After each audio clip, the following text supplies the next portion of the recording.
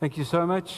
Great worship, great scriptures, exhortations, edifications, notices.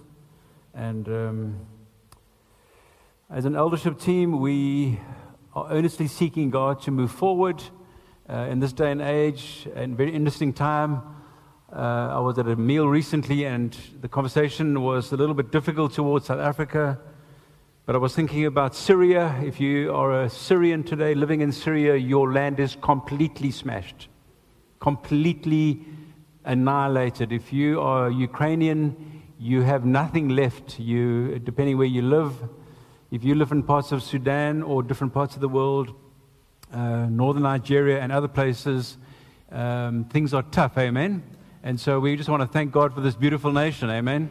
We do have some issues, yes, Eskom, yes, but God is good to us. What a beautiful church, amen? What beautiful people. We have amazing roads, amazing beaches, and I'm very aware that around the world God is moving amongst young people. He seems to be touching them. Very aware that we are very thrilled with revival. Sometimes we don't like old-style church. Even in going to the series of Philippians, we have been thinking around, what do we do, Lord? We spent ages and waiting before we start the book of Philippians, and I'm very open, I trust you are, to God moving in unusual ways, raising up people, doing things we haven't seen before, using people that haven't been used before, and we don't want to get stuck in our ways or our wineskin. We're looking for... Remember, there's wine and wineskins. The wine is Jesus. It's the Spirit. Come, Holy Spirit. So we're singing those songs. Move among us. And when the Spirit moves, He's like the wind. You don't know where He comes from or where He's going. And He renews us. He changes us. Amen.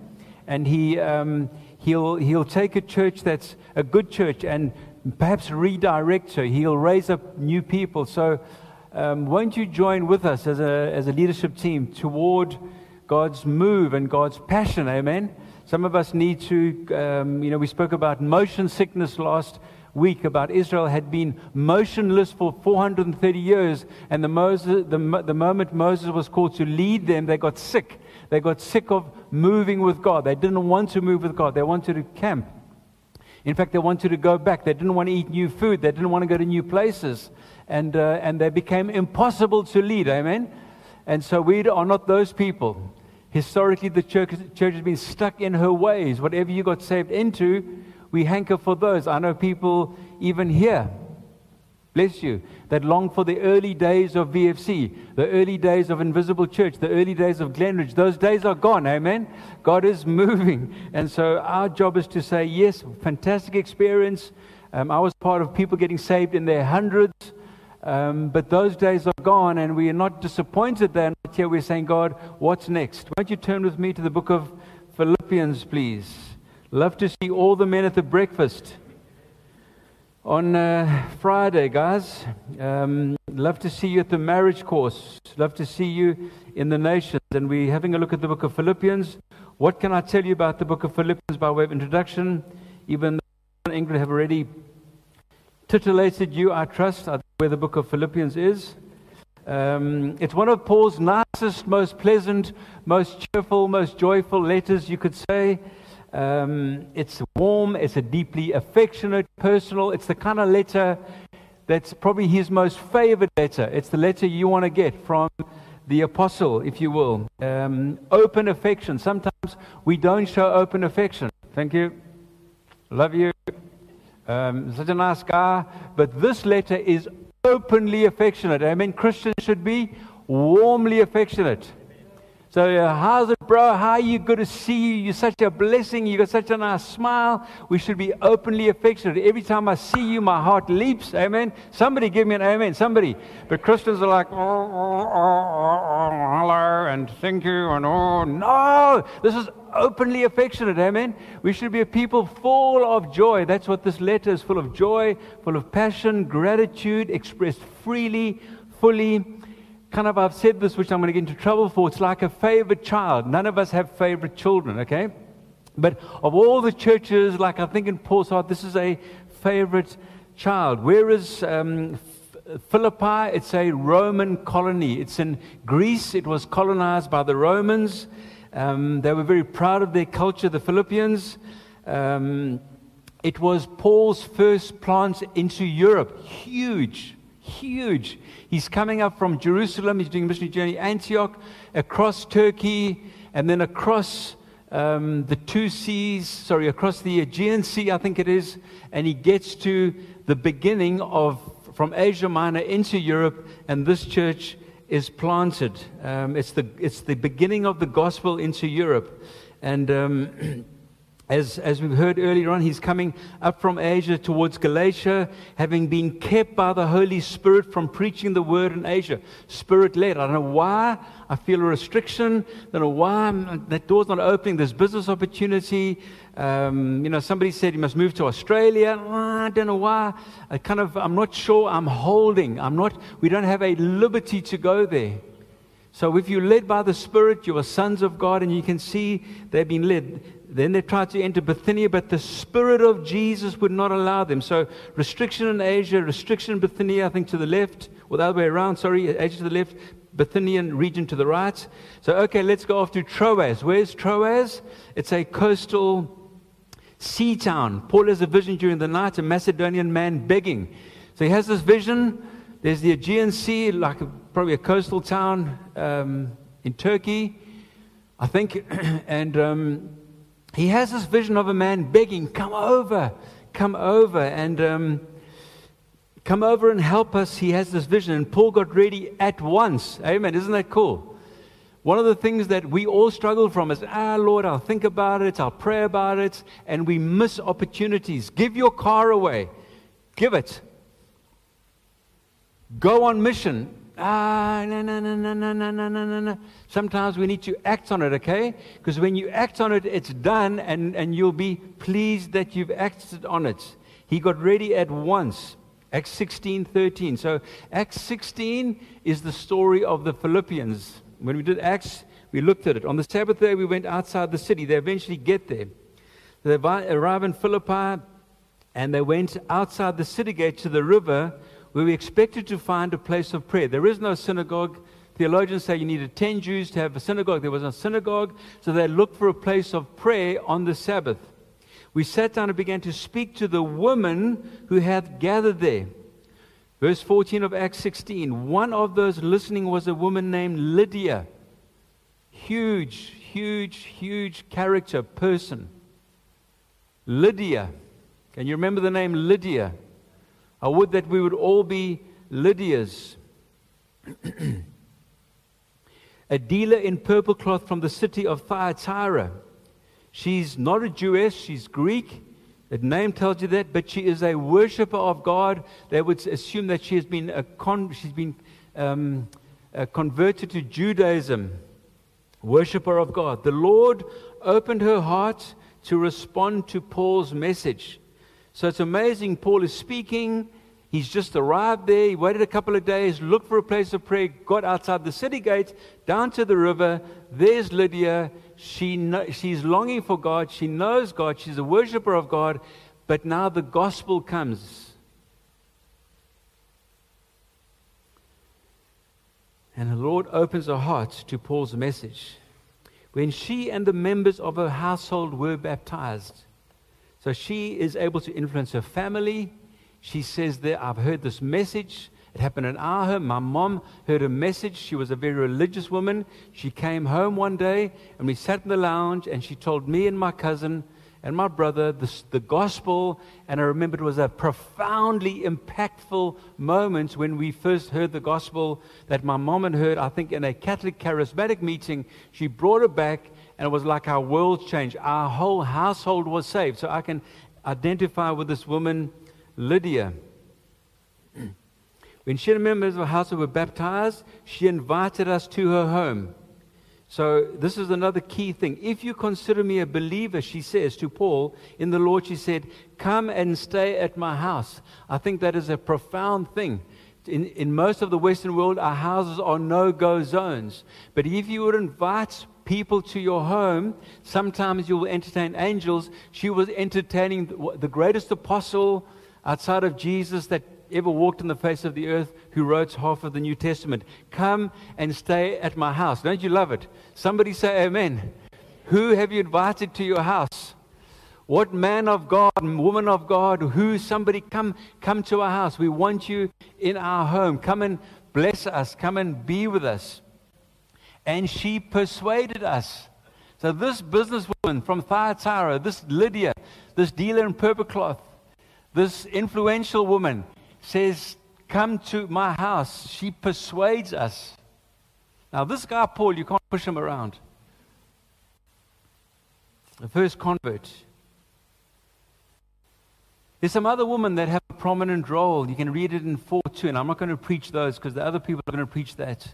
There's a slave girl who also has a very important part to play. In Acts 16:21, Paul becomes troubled by a demon-possessed slave girl that follows them, saying, these men are the servants of the Most High God. And she's going on. And it's as if he gets a bit frustrated. He says, I don't need you to tell the people. I will tell the people about the gospel. You are causing trouble, as it were. This demon, she's got a demon. She's a fortune teller. She's very powerful. She's a slave girl. She has owners, and she is kind of what's the word I'm looking for? She's causing trouble because she's not allowing Paul, and he gets frustrated with her. Or is that the right word? Paul casts the demon out. Okay.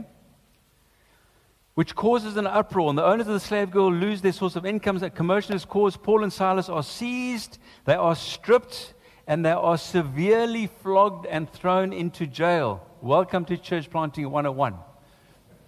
So there's God's with them. They're moving, they're boating, they're arriving. There's Lydia, there's other people. Then there's a slave girl. There's a commotion. The owners say, you're messing around with our religion. This is not our religion. Big commotion at that time. They beat them severely. They flogged them severely. And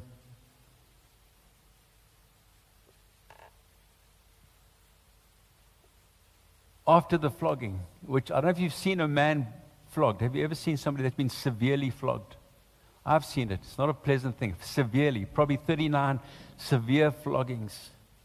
And so this is how this church is planted. And God opens the prison doors. I think somebody mentioned, you know that earthquake? You know, that's the line of the earthquake that's just happened. You know, that's very close to where this earthquake is down. There's a fault line there. And so there's this earthquake like we saw. Kati was showing me a picture yesterday of a swimming pool in Turkey. I don't know if you saw it during the earthquake. The water's just coming out of the swimming pool. It goes out of the swimming pool. Severe earthquake. So there's an earthquake. And they're released, and the jailer gets saved. Amazing story, isn't it? After the imprisonment, they return where do they return to? Lydia's house. They're back in that house. That lady, that amazing lady, that lady of hospitality. That lady that God is using to open the way into Europe. The whole of Europe, the whole of Germany and Switzerland and Austria and the Netherlands and the Nordic nations and England and Wales can say, Lydia, thank you for welcoming this man. Isn't it amazing? And so they get to Lydia's house. A fledgling church is planted in her house. Who's left there? Probably, who's in that church? Probably the Roman jailer, Lydia and her family, probably the slave girl, a couple of the ladies, and some brothers, the Bible says. Perhaps one or two others. Now, Paul is about 800 miles away. He's across 2 oceans. He's across in Rome. He's jailed. He's far, far away. It's probably 10 years since he's visited them. And Epaphroditus has come across with a gift. Now, he's going to send this letter back with Epaphroditus, and they're going to read this letter. This letter is in the face of Paul's sufferings. He's now himself jailed. He's facing trial, perhaps death. And he begins to talk about his imprisonments, but he remembers, no, hold on, and his sufferings and his beatings, but he refers back to Jesus, and he says, no, but Jesus was beaten, and Jesus was crucified, and Jesus was lashed as like I was lashed. And so what he does, he says, don't worry, because our master Jesus faced the same, and he puts Jesus front and center. This church is very healthy. It's in a good place when compared to the Corinthians or Galatians. And Paul is gentle with them. He doesn't kind of pull rank. But he doesn't let them relax. He says you need to press on. So it's all good. But Paul keeps pressing the church. He says, come on, lean forward. You know, he says himself, not having attained to all these things, but pressing on. And he encourages them to do the same. And of course, in Philippians chapter 2, and I'll get to the text right now, it's this great anthem or hymn that your attitude should be the same of Jesus Christ, who did not consider equality with God something to be grasped, but made himself nothing, emptied himself, took on the nature of a servant. And there's that hymn or anthem, which must be one of the greatest hymns or anthems ever in the New Testament. So won't you turn to Philippians chapter 1, verse 1. Paul and Timothy, servants of Jesus Christ. Literally, slaves. We are slaves of Jesus Christ. Philippi had many slaves owned by their masters. Paul refers to himself as Jesus refers to himself as a servant. We often say servant because we don't like the word slave. It has bad connotations, but the true interpretation is we are slaves of Jesus Christ. That's why people say, why didn't Paul oppose slavery? He said, I'm a slave. Jesus himself, he says, I have not come to be served, but I've come to serve. I've come to wash your feet. I've come to be a bond slave.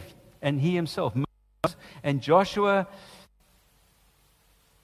were given the title as servants or slaves of the Lord. We are all slaves. Paul and Timothy, slaves. Biblical leadership, the essence of biblical leadership is serving. That's why the church has got it wrong in the West. We've seen some of the big sort of mega things, very important people that have a big air about themselves, people that sort of, have special status, people that feel untouched, people that are not among the people that will never move a chair, will ever serve coffee. Actually, there's a problem with that. People that fly in their own jets, fly first class, set themselves apart. Here's our apostle Paul and the other apostle Timothy, who he says we are slaves. We are here to serve you. That's a challenge. Jesus took on the nature of a slave, the Bible says. He took on the essence of a slave. There are people in this church that I look at and I think, you have the nature of a servant. You exhibit what it is to be a servant. And brothers and sisters, it is good for us to move chairs, amen? It's good for us to serve coffee. It's good for us to vacuum, amen? It's good for us to do that. It's good for the older generation to serve the younger generation. Can somebody say amen? Where are my notes? Relationships are either built by humility, honoring, serving others, esteeming others, or they are ruined by envy and rivalry and ambition and looking out for our own interests. So he says, Paul and Timothy, servants, bondservants, to all the saints, to all the holy people. So what he does to this amazing church, 800 miles away, he says, we are servants and you are slaves. How cool is that? How cool is that? Not like, hey, we're apostles. Hey, we've been jailed. Hey, you owe us. Hey, you honor me. Give me a platform. He says, no, we are servants and you are saints. Isn't that wonderful? Isn't that wonderful for all the people that are involved in leadership? Servants or slaves. Paul says you've been seated with Christ Jesus in heavenly places. You Philippians are saints. You are the A team. He's elevating them. He's saying we'll serve and you're saints. And it's just a play on words, but I've loved that. I haven't read that. I've just thought about it somewhere. You are God's special, called out, blood-washed, apple of his eye people. You are saints.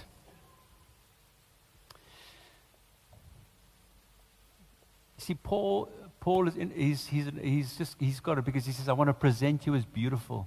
He says, husbands, present your wives as beautiful, washed, holy. Pray for them. And he's saying to this church, you are beautiful, you are washed, you're the apple of my eye, and you're actually the apple of God's eye. And I want to see you in a good place. Paul's prize, he says, I want you to be without stain or wrinkle. I want you to be blameless. And that's kind of his heart. The word saint, when he says, we are servants and you are saints, saint means set apart. It means sanctified. It means sacred. It means holy. It means belonging to God. It means those that are close to God. So this is the message that he's sending to this church, together with the overseers and deacons. And then he throws it in. So he's got servants, him and Timothy, saints. Then he's got, together with overseers and deacons, 4 categories of people, sometimes 3. Everyone's a saint here, including the elders and the deacons. Everyone is saints, okay? Some are elders, which is shepherds. Some are deacons. The latter 2, elders and deacons, are appointed officers in a local church. They are servant officers. They are officers held to serve. In fact, the word deacon is not just servant, it's ministering servant. One of the Greek interpretations is deacons are ministering servants. Paul says of himself, he is bondslave. Isn't that amazing? So in your mind, you think of in a church. When you walk into a church, you walk through the front doors, you say, okay, everyone's a saint. Are there deacons? No, we don't believe in deacons. What? What do you mean? Don't you have deacons? No, we don't think deacons is cool. I've heard that in churches. We don't have deacons. We've got leaders and we've got pastors. No, the Bible says you need deacons. Somebody say amen to me. They've got to go and work it out. No, we're like so cool. Like we 2023. We don't need deacons. Every word is breathed from God. And so we want saints, we want servants.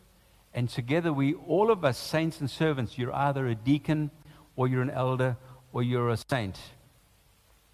Makes sense? These elders and deacons play a weighty role in the church. They have very onerous qualifications which scare me as an elder. I often think, Lord, can I just hide? Are you blameless in everything? No, I'm not. Like, did you speak kindly to that person? No, that wasn't very pleasant. Are you just grumpy with your wife often? Do you carry unforgiveness? Yes. Do people have issues with you in the city? Some do. Lord, can I just disappear? No, go and deal with it. Don't say sorry, amen? I just sorry this week again. In fact, I said, I apologize unconditionally. I haven't found that easy. Well, no. What I said was wrong. I am sorry. But just P.S. By the way, stop.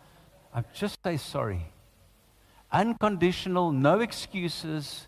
I'm sorry. I spoke badly. I was insensitive. I am sorry. Not, I got daddy issues. You don't know what kind of a week I've had. Sorry.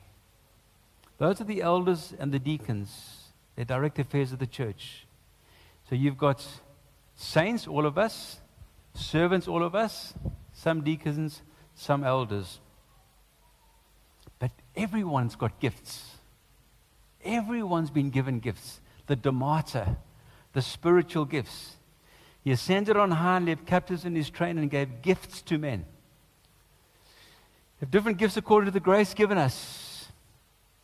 Each as the Spirit is given to you for the common good. The charismata are given to you for the common good. I'll list them just so that we can just remember, because we forget these things. Some have the gift of prophecy, not the office of the prophet. The office of the prophet is a weighty office. The office of the apostle is a weighty office. It's not elders and deacons. It's a separate thing. It's Ephesians chapter 4. But then we have the gift of prophecy. The gift of prophecy is to build up, exhort, encourage. Okay? The office of the prophet is very serious. The office of the apostle is serious. But you have the gift, the domata of prophecy, the gift of serving, the gift of teaching, the gift of encouragement. That is a beautiful gift. The gift of contributing to the needs of others, the gift of leadership. You don't have to be an elder to have the gift of leadership. You're just able to help people. You've got a leadership gift. You can come into a home and say, I can see here there's a problem in this home. You can go into a business, you can go into a nation, you can go into a company, and you have the gift of leadership. You have the gift of mercy. You have the gift of wisdom. That's another stunning gift. The gift of a word of knowledge. God just says, boom, that. And you think, that was incredible. Do you remember you spoke a word to me that changed the course of my direction? I was about to have this person come and live with me, not as a boy and girl, but just whatever it might be. Stop. I was about to buy that house. It's happened a number of times. People have asked me. I said, okay, do you want my opinion? Yeah, okay, I wouldn't buy it. Sean Dooley said to us, he had a word of knowledge, don't buy the house on McDonald Road. And where's that road, baby? Wherever. And we were all offended. He said, don't do it. The guy that handed the church over to us. I said, well, I want it. He says, so I thought, two people say yes, Sean Dooley said no. So he said, I tell you what, phone the guy, phone a fourth person, 1 no, 2 yeses, phone a third person, whatever he says, do it. I phoned the third person and he says, buy it. But this Mr. Sean Dooley was right. He had a word of knowledge. So when he comes to our house now, every time he walks in, he says, nice house, hey, Nick? I said, because the word of knowledge is don't buy that house. But you see, I'm a hardy and I come from a house of independence. And we do our own thing because we're just arrogant little hardies. And the Lord has had to teach me through stumbling and falling and grazes. Listen, submit your life to one another out of reverence for Christ. The gift of faith, the gift of healing, the gift of miracles, the gift of discerning of spirits, so important. The gift of tongues, who can interpret a tongue. And then you have the fruit of the Spirit. Grace and peace to you, he says. He always starts up with grace and peace.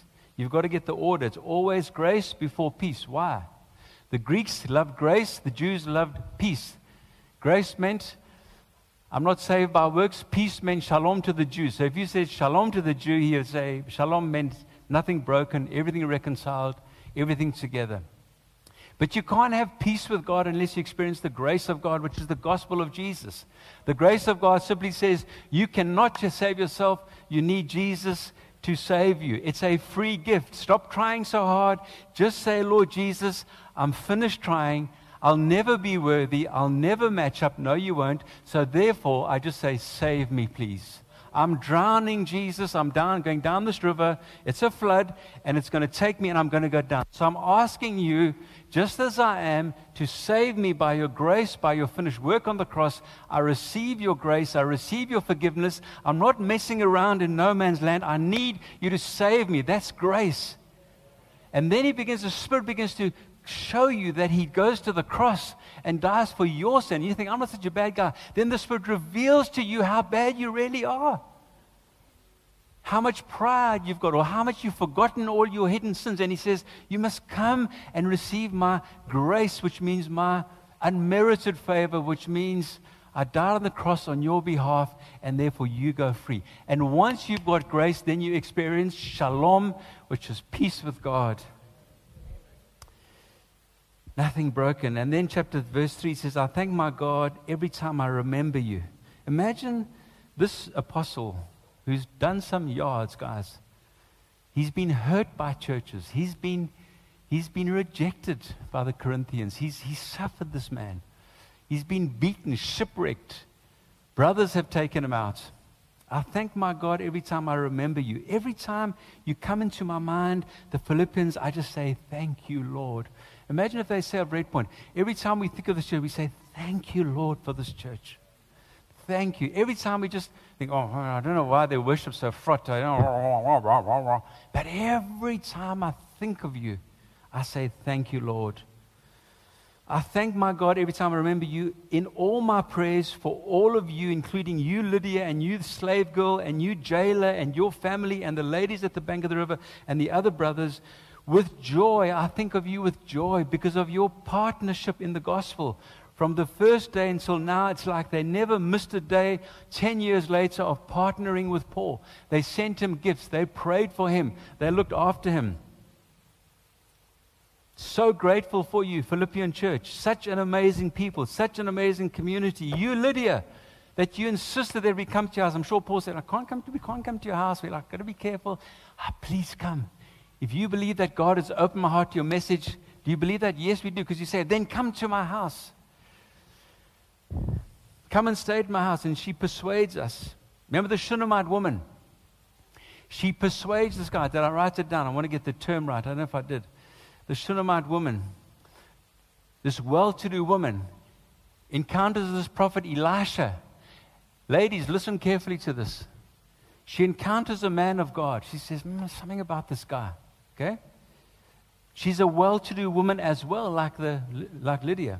She urged him to stay for a meal. She says, please stay for a meal. She urged, which means he needed persuasion. Get this guy, let's get this guy. Husband who's half asleep, get this guy into our house. Then he has meals there. Is he past? Then she says, let's take it to the next step. And she says, let's build him a room upstairs. And in that room, we're going to put what? A chair, yes. A desk, yes.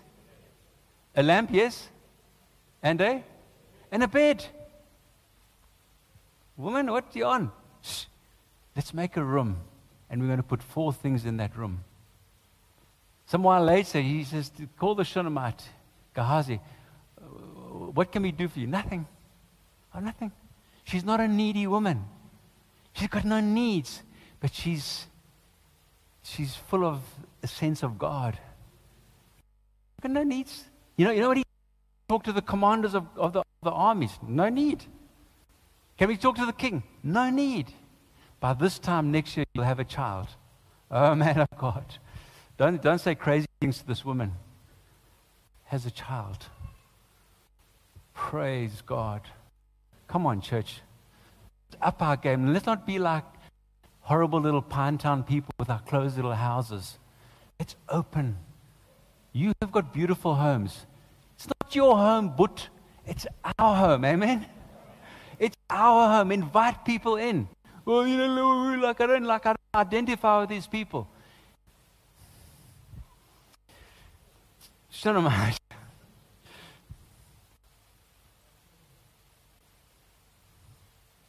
From the first day, you've been a joy. You've been a joy to me. Being confident of this, verse 6. You're still there, you're still breathing. That he who began a good work in you, Philippians, he will carry it on to completion until the day of Christ. Yes, we may long to see each other. Can't wait to come to you. Can't wait to encourage one another. But it is not our Paul who started this work in you. It is not our Paul who will finish the work. It's Jesus who starts the work. When I got saved, there was good and bad when I got saved. The good was that I got saved. The bad that I was taught that the church was not a good place to be.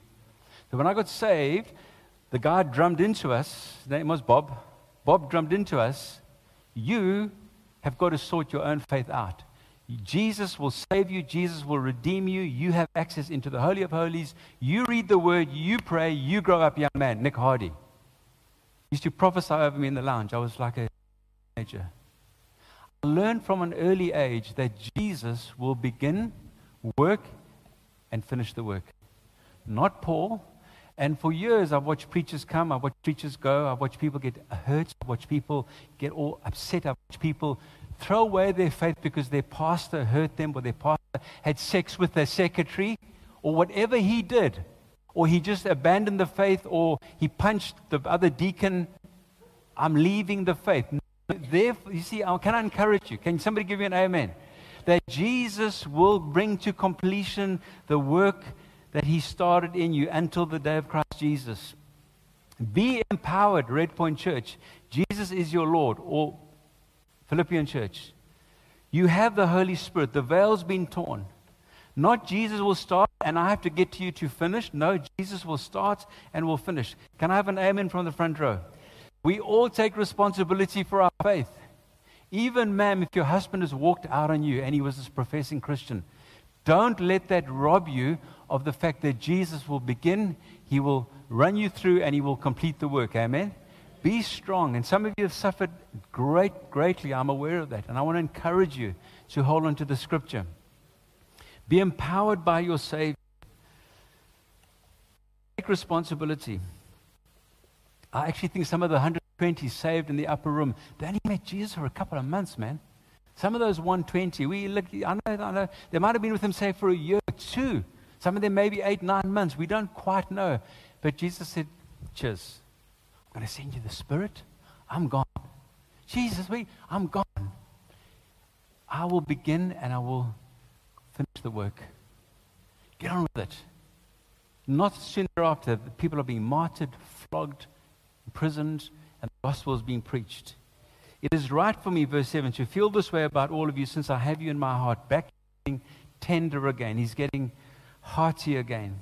For whether I am in chains or defending and confirming the gospel, all of you share or are partakers in God's grace with me. I've got you in my heart.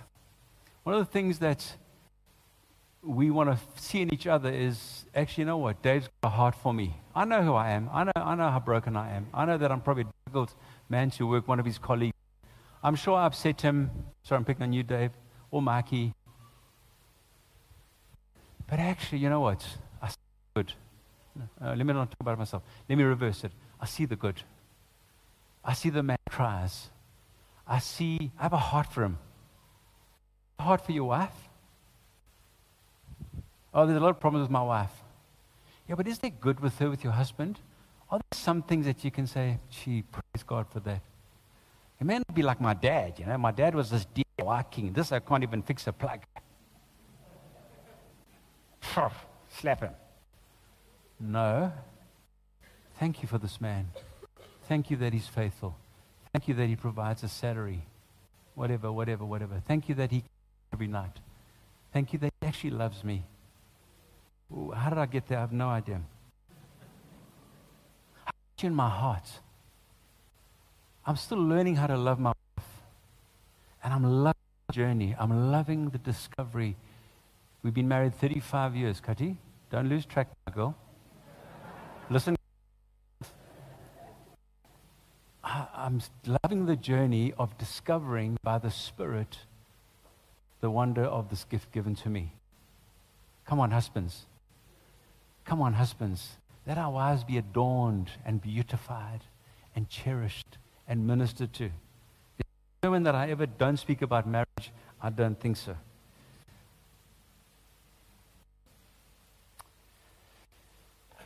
Whether I'm in chains, you know chains, you know what they chains did?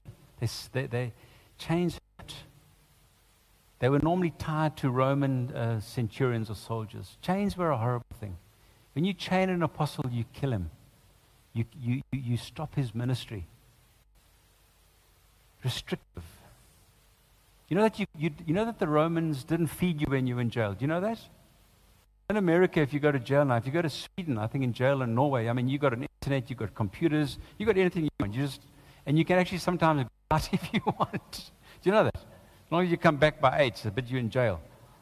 You got TV, you got a fridge. What you want? But full on internet, high fiber.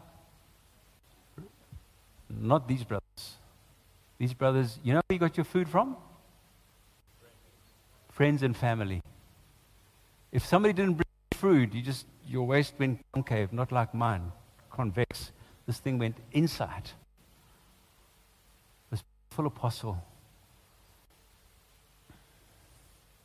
Defending and confirming. Sometimes we defend, he had to defend himself in front of people, judges, magistrates, Caesar. Other times you confirm. Gee, that person got born again. There's a miracle that happened there. The gospel is advancing. We just saw it confirmed, the gospel confirmed in Philippi with Lydia and the people. Sometimes it's defending, you're arguing. The Jews are saying, I'm going to take you out, and you having to learn. You are partakers together with me in the grace of God. He says, you're actually participating in my chafed wrists. You're participating, you're sharing in God's grace with me. Grace, Paul, this is hard. Can't carry on. No, I can. I'm actually thinking about you, and I'm joyful. So he's not bitter, but he's better, as some theologians said. He's not hurt, but he's loving. He's been a father. God can testify. He comes back to it again after his chains, sharing God's grace. God can testify how I long for you with the affection of Jesus Christ. I mean, can you imagine saying that? I long for you, Philippians. That's why, brothers and sisters, I think our language in South Africa is on the low end. Yo, bro, how's it? No, I long for you. Thank you. So good to see you. Longing and affections of Jesus. And this is my prayer, verse 9, that your love may abound. Here it comes, that your love may abound more and more in knowledge and depth of insight. Imagine arriving at a house or a church and you just think, I can't explain it, but there's just a lot of love here. Walking to a house and being hosted by a family, and you just leave there and you get into the car and you drive out and you think, what is that? What happened in that house? Did you feel that love? Did you feel that affection? Did you feel, he says, I want your love to abound more and more. When you come to a church, somebody said to me, I've been to a church, no one's greeted me in 4 or 5 times. I'm thinking, the only thing I think of, Lord, please don't tell me we've done that. And it has happened here. Somebody said to me, came here for 4 weeks, no one greeted us. I thought, did you go straight to the toilet? But surely somebody greeted you. Nobody. In fact, they even said no one greeted. Now this was many years ago, but I'm thinking, hey, Lord, I want to be a warm, that actually our love may abound more and more in knowledge and depth of insight. So that's a prayer. What does it mean? To abound means to swell, to overflow, plenty, excess, run over. I don't like to say thank you. No, we just abound in love, gratitude, thankfulness, amen.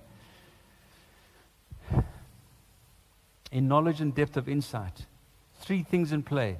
We're abounding in love, we're abounding in knowledge of who we love, and we're abounding in depth of insight, discernment, so that we can discern what's best quickly. Love's depth and endurance depends. So to love somebody and to endure in that love, you need to grow in the knowledge of who they are. Okay? This is quite a weighty theological thing. That's why we want to know Jesus, that the eyes of your heart may be enlightened, that you may know the hope, that you may know Jesus. And so the more you know Jesus, the more knowledge you have of Jesus, the more you will love him. That's why we have a teaching faith. That's why we should teach you lots about Jesus, which is coming in the next chapter. And so you know about the person, then the person loved. Knowledge is not the enemy of love. They say love is blind. No, but love, Paul says, is that you would grow, abounding love and growing in the knowledge, in knowledge and depth of insight. So, knowledge is not the enemy of love, but it's the necessary condition of its existence, as somebody said. Knowledge stops love from being superficial. That's why get to know the person. Get to know their graces. Get to know, if I look at Mikey, I want you to know, Lord, who's this man? Or Shannon, here to my left. Who's Shannon? She seems joyous. She's got a pleasant disposition. There's the grace of God upon her. Get to know her. Amen? You know what I'm saying? Sorry, Shannon. Get to know her. Oh, my dad. Yeah, but there were some good things about your dad. Get to know. Get to love. Get to know. I'm amazed at people say, actually, some people that are so difficult, and then you meet a person and says, yeah, but I just love them. I said, how do you love them? They're so difficult. Oh, no, there's a side to them. You see, that's what Paul was saying. It wasn't a perfect church, but it was a love church.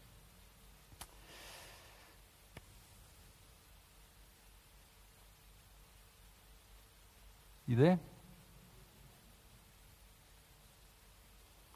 And discernment, that you're able to discern. You know what's happening.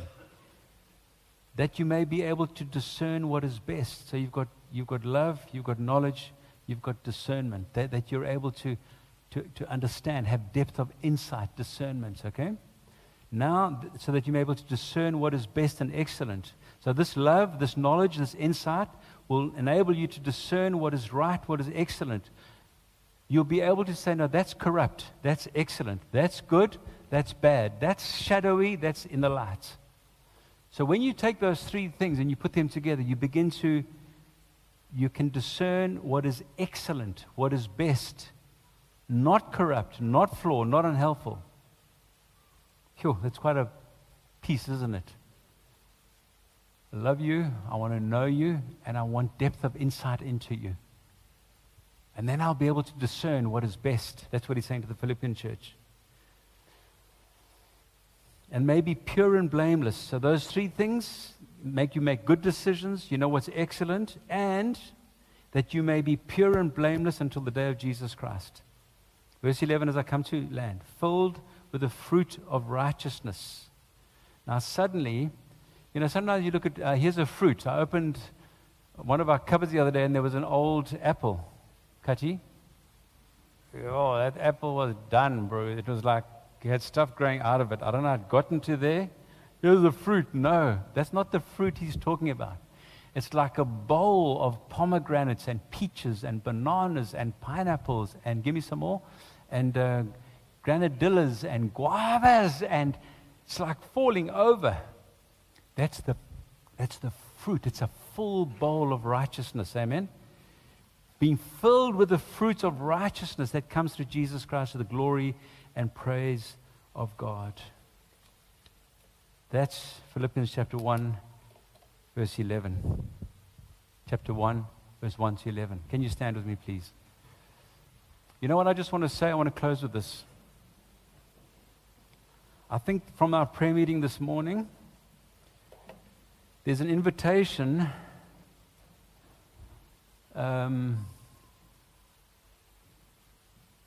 like the Philippian church to come into the center of God's purposes. Can I just repeat that? There's this invitation for you to get into the middle. Amen? It's to be born again. It's to be like the Philippian church that says, Paul, we're all in. And Paul, his affection and prayer is phenomenal for them. If you feel perhaps that you're just on the margins and the peripherals, can I just pray for you? Can I pray that God brings you and me into the center of what He has for us? Even with, perhaps you say, Nick, I'm a little fearful, I've been hurt. I have the sense that God wants us to come into the center, the kernel of what He has for you. Can I pray that? Who's closing? I'm going to ask Francois to pray that.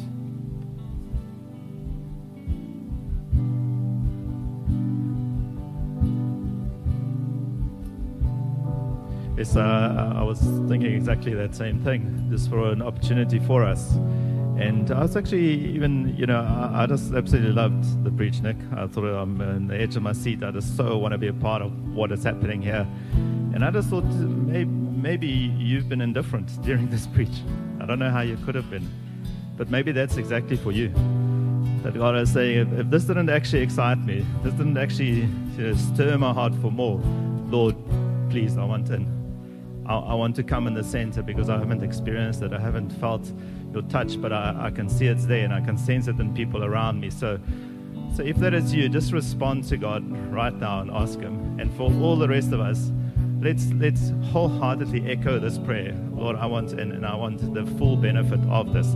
Paul's whole letter is there so that we can abound. I think this verse is for me is like key of it, that we can abound in a knowledge of that love that God wants to put inside of us, that would propel us and would compel us and would stir us and would cause us just to live wholeheartedly for Him and be able to be flogged and all those kind of things, just because we're captivated by His love. So Lord, we come before you as a church who has got an absolute desire to be more impassioned about you, Lord.